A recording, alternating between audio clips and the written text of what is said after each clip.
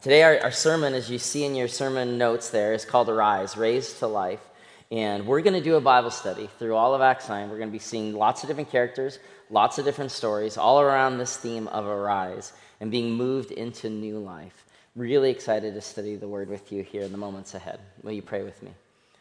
Father God, thank you so much for the gift of Scripture and the gift of coming together as men and women in different states of being, and yet, Lord, we gather today to be informed by your word.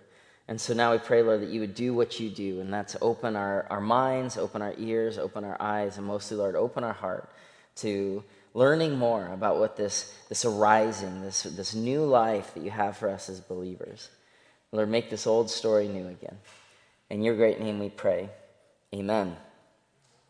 If you've been coming for a while, you probably different times have told you more about my faith story. I was raised in a Christian home, but I was a non-Christian kid, mostly because I really struggled with the difference between religion and faith.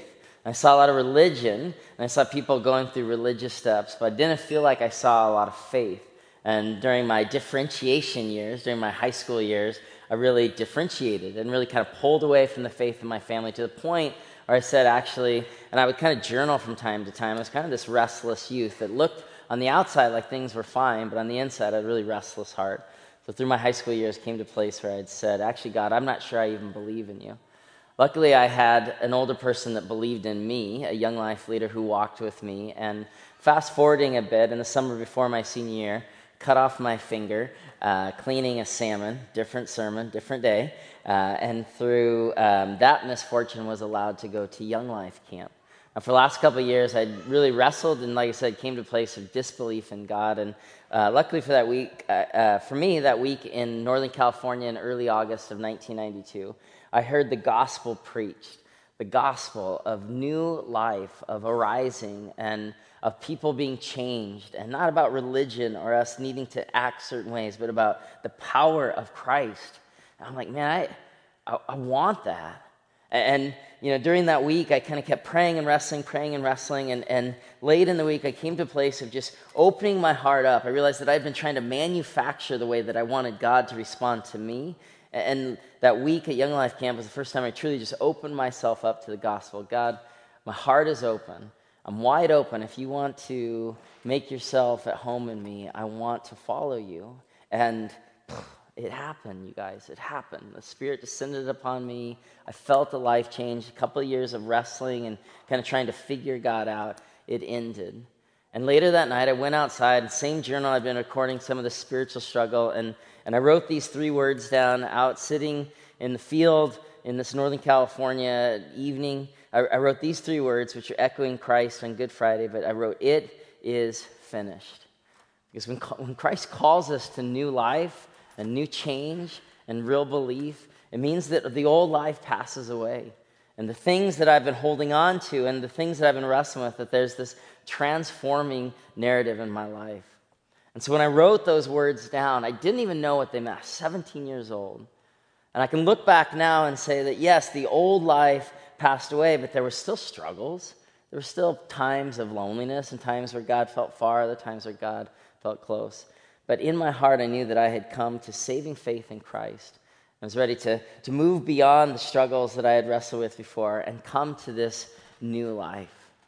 Today, as we study Acts 9, I really hope you brought your Bible or you have your phone open, because we're going to look at almost the entirety of the whole chapter. And there's all these different characters, all experiencing new life.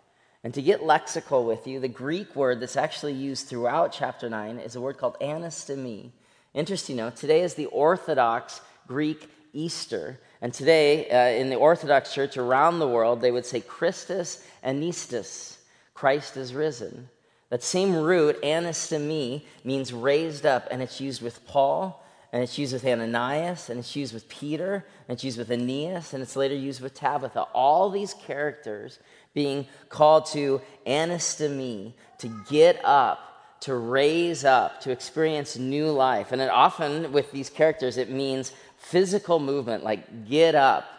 Christ would use the same word, anastemi, when calling disciples. Anastemi, follow me, and they would anastemi, they would get up and follow Christ. And so as God's people of the new narrative, people of the new life in Christ, we are called to be arising, to be moving, to be changing, to be anastomie, to be incorporating this raised to life narrative in our lives. And so the big idea of today's message is this, that the gospel message of Christ that we're going to see really clearly in Acts 9 is the power of Christ to rise in us, changing us, and then our lives and our lifestyle will be used as testimony and witness to the world at large. We are called to get up and make our bed, and somehow a made bed will testify to the power of God.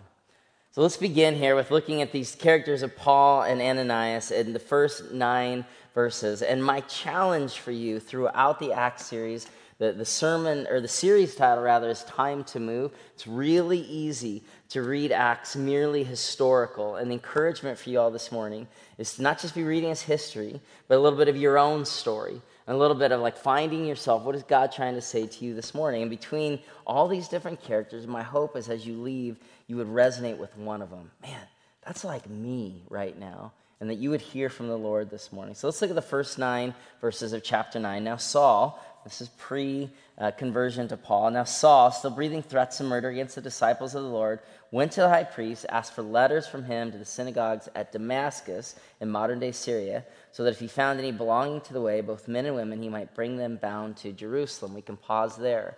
Now Saul was a Pharisee, was a religious man, but his pursuit of religion had led him actually to kill Stephen. In Acts 6 and 7, Stephen is put to death by stone. This man, Stephen, was actually killed with a bunch of religious people standing around throwing stones at him. And Paul, he's still breathing threats there in verse 1. He's fired up about it. He's religiously zealous. He's trying to do the religion the way that he was raised. And this is now taking him into new places of murder. And we can read this man, what an evil person. The reality is that all of us, we all struggle with violence in our own hearts at times. So continue on verse 3. As Paul was traveling from Jerusalem to Damascus to find Christians to bring back to Jerusalem to kill or to persecute, as he was traveling, it happened he was approaching Damascus. He was right at the edge of the city. And suddenly a light from heaven flashed around him. He fell to the ground. He heard a voice saying, Saul, Saul, why are you persecuting me? And if your Bible does red letter version, this is the words of Christ. These are red letters. And Saul said, who are you, Lord? And he said, I am Jesus whom you're persecuting. But get up, anastomie, get up, be raised to new life, and enter the city and be told you what you must do. And the men who traveled with him stood speechless, hearing the voice but seeing no one. Saul got up from the ground, and though his eyes were open, he could see nothing. And leading him by the hand, they brought him into Damascus, and he was 3 days without sight, and neither ate nor drank. It's amazing here for Paul. He travels 135 miles from modern-day Jerusalem to modern-day Syria, where Damascus was. 135 miles by animal would be about a 3-day trip. And he gets to the edge of the city, and he's blinded. And this isn't metaphorical. He's literally laid blind for the next 3 days. And then God tells him that though blinded, he's meant to go into the city. And the men brought him into the city. And I just found that really fascinating. If you think about, for most of us in the room, we don't struggle with eyesight, but you think about, approaching downtown Seattle without eyesight, the sounds, the smells, the traffic. Modern day Damascus, or in that day Damascus, would be a large city, a big trading town. And think about Saul, and he doesn't know what's going on. He doesn't know why Jesus is coming after him, and he's heading into the city blinded. I find that really interesting because Saul has begun his transformation, but it looks like blindness.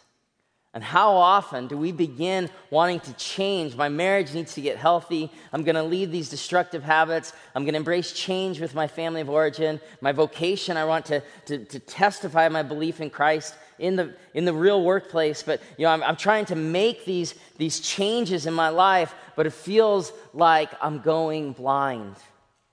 And so often with God's people, he calls us blindly to enter into new places. He doesn't give us any maps. This is the Abrahamic covenant, Genesis 12. Go to the land I will show you. Paul, walk into Damascus blindly. Our transformation begins more times than not with a clear picture of how it ends, but a call to follow Christ. And no matter how struggle or how difficult that is, we're called to keep walking blindly into the decisions that God is calling us to make. Not blindly because we're not following him, but blind because we just don't know what God is doing in this present situation. And so he says, go into the city, though you're blind, I'm not done with you yet. Verse 10 through 17, we get a new character, Ananias. And again, the hope is this morning that you resonate with one of these characters. Some of you are like, man, I'm Saul. I feel just really blind to what God's doing, but I want to hear these red letters in my life. I want to experience the call of Christ. And then we have this character of Ananias. He's a disciple. This is verses 10 through 17. Now there was a disciple at Damascus named Ananias. And the Lord said to him in a vision, Ananias. And he said, here I am, Lord. And the Lord said, get up and go to the street called Straight, and inquire at the house of Judas for a man from Tarsus named Saul, for he is praying. We can pause there. There's so many interesting pieces of text in here. Saul, blind, fearful, now in a city that he doesn't know hardly anyone, and waiting for what God's going to show him to do. What is he doing while he waits? He is praying. And while we're waiting to regain sight or to figure out what God's doing in this relationship or with my work or with my family, God, I just want to see what you're doing. It's all really unclear right now. God calls us to be people of prayer.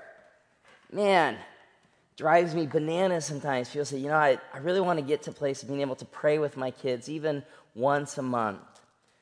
I just say, you know what? We should be praying every day with our roommates or by ourselves. Not trying to earn any brownie points with our cosmic maker, but so that we are aligned with God. So he's praying while he waits. And then Ananias, Jesus continues talking to him, verse 12, and he's seen in a vision a man named Ananias come in and lay hands on him so that he might regain his sight. But Ananias answered, Lord, I've heard from many about this man, how much harm he did to your saints in Jerusalem. And here he has authority from priests to bind all who call on your name. But the Lord said to him, go, for he is a chosen instrument of mine, to bear my name before the Gentiles and the kings and the sons of Israel, for I will show him how much he must suffer for my name's sake. We're not even going to go there today. Another whole sermon can be about verse 16 and how discipleship and suffering often look hand in hand. For some of you in the room that are suffering right now, emotionally or physically, you may resonate here. That some of following Christ has turned out differently than you've expected, and truly there is suffering in the world. God says this really interesting thing. He loves Saul. He says, I will show him how much he suffered for my name's sake. Verse 17, so Ananias departed, entered the house, laid hands on him, and then he said, Brother Saul, the Lord Jesus, who appeared to you on the road by which you were coming, has sent me so you may regain your sight and be filled with the Spirit. I love that. That though Ananias is very fearful, this is a story of courage. Because, it's like God asking us to house an ISIS warrior or something. For Ananias, to follow God here, for God said, go and do this thing, he's pretty sure it's going to mean his own harm, his own struggle, his own lack of safety. And this go, which again, we talked about go in chapter 1 of Acts, like as God's people, though we love to kind of post up and, build a nice garden and just kind of get comfortable. The reality is God's people, that for many of us, he is calling us into new places, new relationships, new jobs. The gospel is always pushing out. Again, not restlessly, not trying to earn some sort of favor, but so that the nations will know. And so Ananias is a disciple here in Damascus, called to go with courage to build a relationship with Paul. And that's really difficult and encouraging at the same time. And notice that Ananias, in his call from Christ to do this really difficult thing, to go and to connect with Saul, he gets to experience Jesus too. Like, that's really hopeful for me. That Jesus here in Acts, Jesus doesn't have a lot of speaking parts, but Ananias gets to hear from the Lord himself. And the point is God's people, if you really kind of resonate with Ananias this morning, you're like, well, I'm a disciple, I'm following God, I'm not, I'm kind of, anastemi, I'm kind of rising to new life. God might be calling you to be an agent of change, to be praying for somebody in your family, to be speaking the truth of the gospel in a really relational way, and to do it with great courage. And know as you go that you will experience intimacy with Christ, because Christ calls the people he loves to do hard things. So if you feel like, man, God's calling me to do this really hard thing with fill in the blank, just know that's an encouragement, because that means God trusts you. It means he loves you. It means he knows you got this, not from your own strength, but his strength in you. So some of you this morning, I got some Ananias in me right now. Well, just be encouraged, because God's going to do good things with your life. You don't need to be stronger. You don't need to do anything crazy. You just need to be obedient to his call on your life. And then Ananias calls Saul brother. That is so good and so powerful, because Saul is a murderer. He's a Pharisee. For all Ananias knows, Saul hasn't even converted yet. He doesn't know. But he goes in and says, brother, and he lays hands on him. And Jesus himself in verse 15, he says that Saul is a chosen instrument of mine. That's really interesting, because he's a killer. He's a Pharisee. But no, he, in the eyes of Jesus, is a chosen instrument. And church, we've got some work to do in this way. We see people as what they've done, not who God sees them to be. We all have that predisposition because of orientation or somebody's political view or whatever. We're just kind of defining people like, well, they're just this way. Their heart would never be open to Christ, and we just kind of cast people away. And Jesus says here, even in his brokenness and his blindness, that Saul is a chosen instrument. Correlating scripture is from 1 Samuel 16, where we learn that the Lord does not look at the things people look at. People look at the outward appearance, but the Lord looks at the heart. And so God might be calling you into some hard work with people you love, with situations that are difficult. Be encouraged. The Lord looks at the heart, and we need to see the people that we interact with as chosen instruments. And then this final conversion scene, verses 18 and 19. Immediately there fell from his eyes something like scales. They're not metaphorical, something, theologians don't know what to make of it much, but he had literal blindness, and that ended immediately. And he regained his sight. He got up. He was baptized. He took food, and he was strengthened. It's amazing here. Is anastomie, he got up. He arose, and then he was baptized, and he took food, and he was strengthened. And it's interesting. I think for many of us, it's out of order a little bit. If you look at the chronology there, verse 18 and 19, this is like what literally happened, that he literally rose and was baptized, and then he took food, and then he was strengthened. And so often I meet with people that are like hungering for more of God in their life. Like, I want more transformation. I want more Jesus, less of me. I want more joy and less sin. I want more hope and less bitterness. I want more of this and less of the stuff that's kept me in prison. But we think, once I'm strengthened, God, once you strengthen me, and then I'll take food, I'll surround myself with more places of strength, and then there'll be pieces of my own transformation, and then I'll anastomie. And then I'll rise up. And then I'll be healthy and healed and be fully equipped, God, to enter the rest of your story. But with Saul's narrative here, the arising happened first before he'd even eaten, before he's even baptized, before he's even strengthened.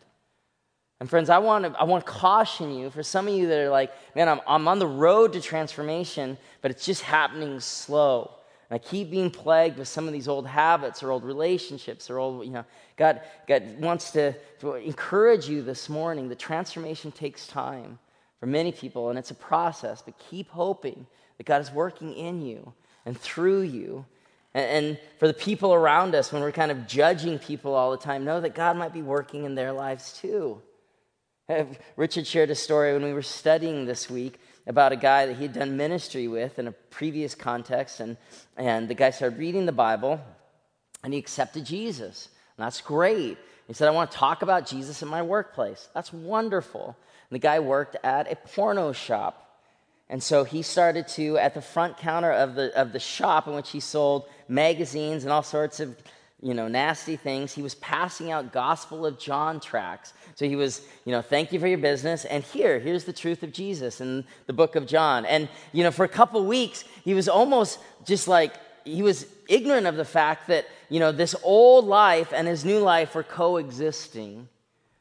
Of course, in time, he left the job. And of course, in time, we leave the old life behind. But for many of us, there is this process as the new life is rising in us, and the old life wants to hang around. And the encouragement of Scripture is to keep encouraging people around us. Be encouraged. Be transformed and know that God isn't done with you yet. It's a process. Don't stop walking. Even if you feel like you're walking blindly into the city, know that God is calling you to more and more fullness of his life in you. And then we're going to skip ahead to the end of the chapter in this character of Aeneas. This is the second point of your outline. Aeneas, rise and make your bed. This is verses 32 through 35 of Acts 9. Now it's Peter we haven't seen now for a couple chapters, so Peter and Saul / Paul are kind of our stars of Acts. Now it's back to Peter in the changing narrative of Luke's scripture that he wrote. Now as Peter is traveling through all those regions, he came down also to the saints who lived at Lydda. And there he found a man named Aeneas, who'd been bedridden 8 years, for he was paralyzed. And Peter said to him, Aeneas, Jesus Christ heals you. Get up and make your bed. Immediately he got up, and all who lived at Lydda and Sharon saw him, and they turned towards the Lord. This is really interesting. Peter, like the other disciples, was kind of posted up in Jerusalem, and it was Stephen's death. It was the persecution in Jerusalem that kind of dispersed them, and now he's heading west towards the coast, and he hears about a man stuck in bed.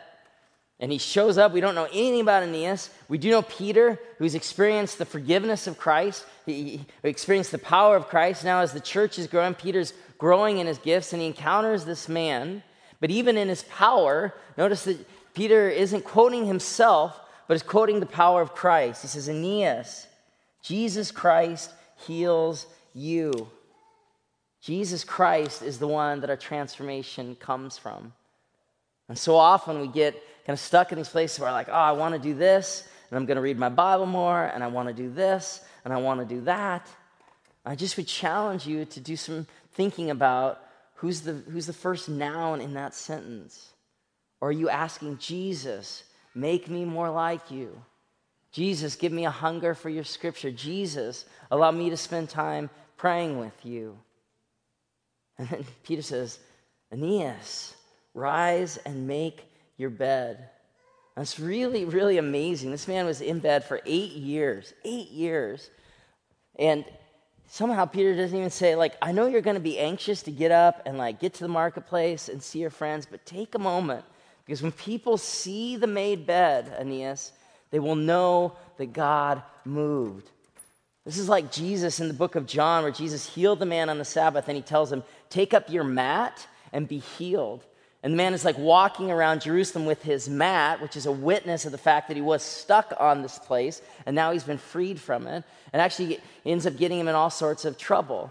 Here back in Acts 9, Peter says, the raising is important, and the testimony of what God did in your life will be shown through the made bed. Make your bed. When people will see what's happened in your life, they'll turn towards God. This is what it says. The people in Lydda, and Sharon saw him, they turned to the Lord. Not even in the town they were in the surrounding town. When they saw the man, when they heard about the made bed, they turned towards the Lord. And this is phenomenal, but this is how transformation works, that God has left us as his messengers. And nobody cares what church you go to. Nobody cares about what your pastor said. They care how you live. And when they see you, and they see Christ moving in you, and they see you making your bed, when they see you leaving places that were enslaved, and now they're transformed, they'll see the made bed, and they'll know that God is powerful. And I'm not talking about Acts anymore. I'm talking about your own story. We're called to be people of transformation, and that our life is witness. Your transformation is the witness. I don't care if you go outside Safeco Field with a bullhorn and track. I'm more concerned that you can testify that God's power is showing up in your heart and your relationships.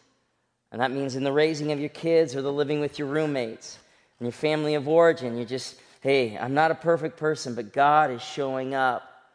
And when people see the made bed of my life, and they see that God is changing me, they'll bear witness to the power of God.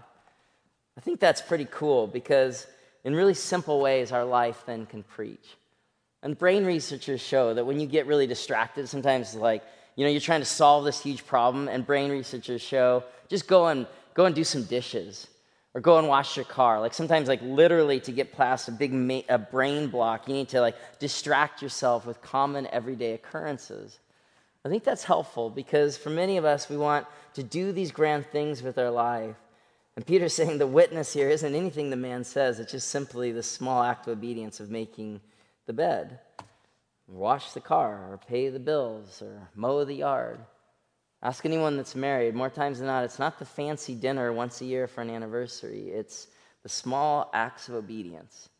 You say, I love you so much, I'm going to serve you in really small and practical ways. And I'll learn more about being a witness at your workplace. It's less about the megaphone. It's more about small acts of relationship.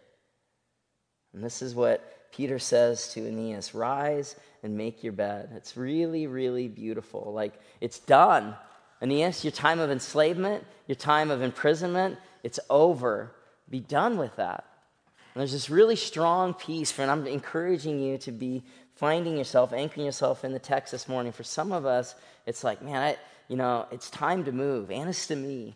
In my apathy, Annis to me. It's time to move and leave that behind and have new faith in Christ. In addiction, Annis to me. It's time to leave that life behind. In my loneliness, Annis to me. It's time to move. In my bitterness and the things that have been plaguing me in my relationship, it's time to move. God is calling each and every one of us to arise and make our bed. And a couple weeks ago, I told the story of our friend Lindsay, who now does janitorial work at the Junction and also at the Green Lake location. And Lindsay, we met through the methadone clinic from the very first day. There's a video on the church's Facebook page, very powerful. He didn't think he'd be allowed into the coffee shop at first because he was on methadone, he was a junkie, all sorts of parallels to kind of modern day lepers. For a lot of junkies, they just don't feel like they can go anywhere and get a relationship or a place to be seen as a whole human. And Lindsay tells a story when he was homeless and living in really horrible places and had some really huge struggles, but what really helped him become not an addict anymore, to be in recovery, is that he started going to the shelter every night, and he would get up in the morning and he would take just a minute and he would make his bed. Like literally, he said this. He said, when I would make my bed at the end of every night in the shelter, I knew that my life was capable of more than just the life of a junkie, more than being slave to a needle, more than being paralyzed. And some of us this morning are like, I'm just not paralyzed. It's kind of hard to get there, Scott. But, the reality is the paralysis is real. It's real in our faiths. It's real in our relationships. It's real in our marriages. It's real in our singleness. And God wants to be moving us from places of paralysis to places of faith.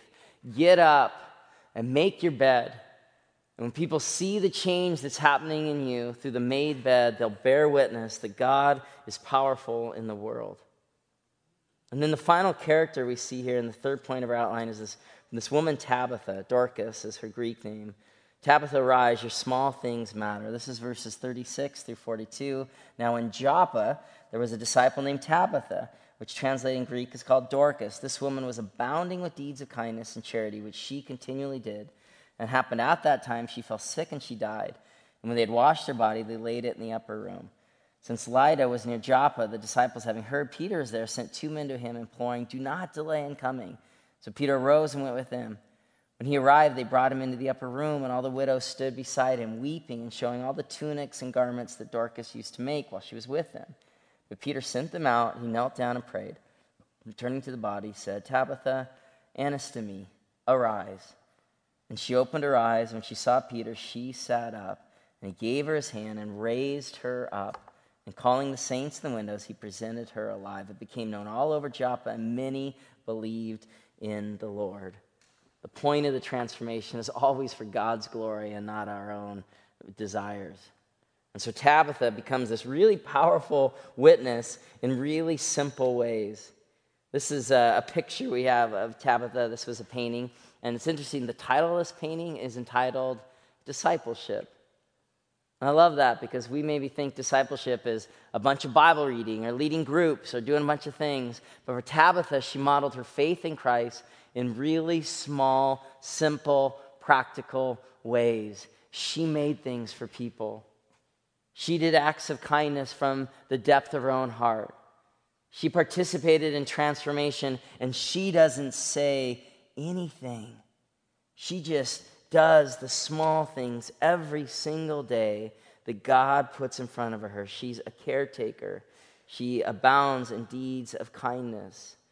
And it's interesting where it's like in verse 39, Peter rose. They think Tabitha was a widow. There's this community of widows. Women have tremendous power throughout the New Testament to show the power of God. And then the other widows, they stood beside Peter. They're weeping and showing all the tunics and garments that Dorcas used to make. They're like, this woman was incredible, and she's laid out dead, and they're showing him the crochet work. It all seems almost silly. Like, what? They're like not talking about all this crazy important stuff she didn't know. She just sewed all this stuff. But she was so kind and so loving, and they're showing the tunics. And it's incredible because every one of us in the room, we want to be extraordinary, right? Well, that's part of just being human. We don't just want to live. We want to be great. We want the promotion. We want the opportunities. We want to do extraordinary things, and sometimes for really good reasons. But the power of Tabitha, and really Aeneas before her, shows that ordinary people are extraordinary to God. Ordinary people are extraordinary to God. The heroes of today's text are these Dorcas and Aeneas. They are the church.